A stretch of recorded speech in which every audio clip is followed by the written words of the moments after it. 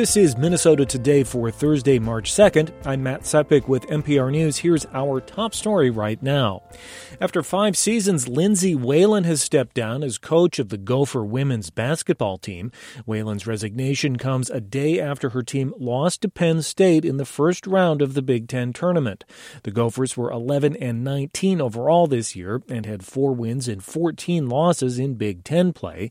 At a news conference this afternoon, University of Minnesota Athletic Director Mark Coyle said it was a mutually agreed-upon decision. Maybe 2, 3, 4 weeks ago, she and I sat down and had a long conversation.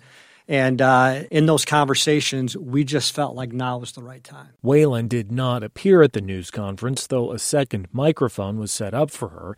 In a statement, she said leading the program was an honor of a lifetime, but now is the right time to step aside.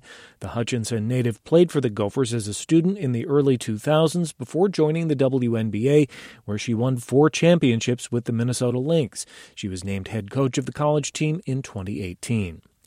Law enforcement responded to 2 more so-called swatting calls in the Duluth area today. As Dan Crocker reports, there have been several hoax calls this week falsely reporting violence in schools. The Carlton County Sheriff's Office received a 911 call reporting injuries due to violence at Esco High School. Then the Duluth Police Department responded to a similar call from Denfeld High School. In both cases, officials quickly determined the threats were false. Denfeld was closed because of a snow day. But law enforcement agencies say swatting calls take up valuable resources and can cause unnecessary panic. They also often result in a large armed response. The Minnesota Bureau of Criminal Apprehension says it was notified of at least 8 other swatting calls to 911 centers around the state this week, and at least 17 Minnesota schools were targeted with similar fake calls last September. I'm Dan Crocker, Duluth.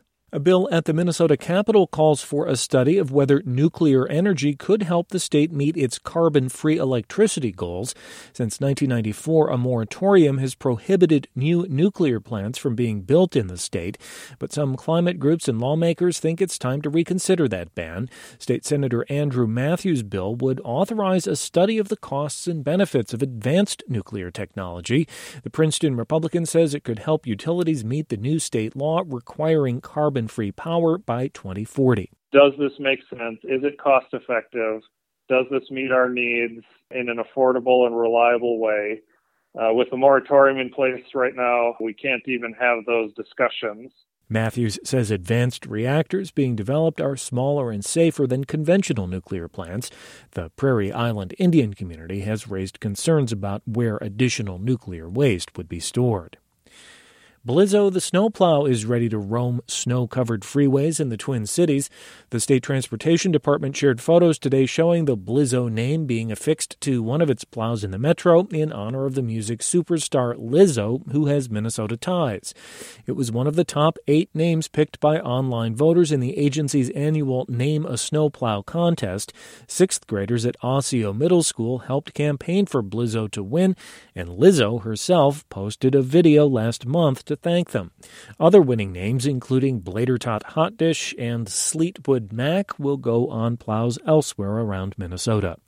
In other sports news, the Gopher men's basketball team hosts Rutgers tonight at the U, and the Wild play the Canucks in Vancouver tonight. The Wild have won 6 of their last 7 games. In the forecast across Minnesota tonight, expect mostly cloudy skies, lows mid-teens to lower 20s.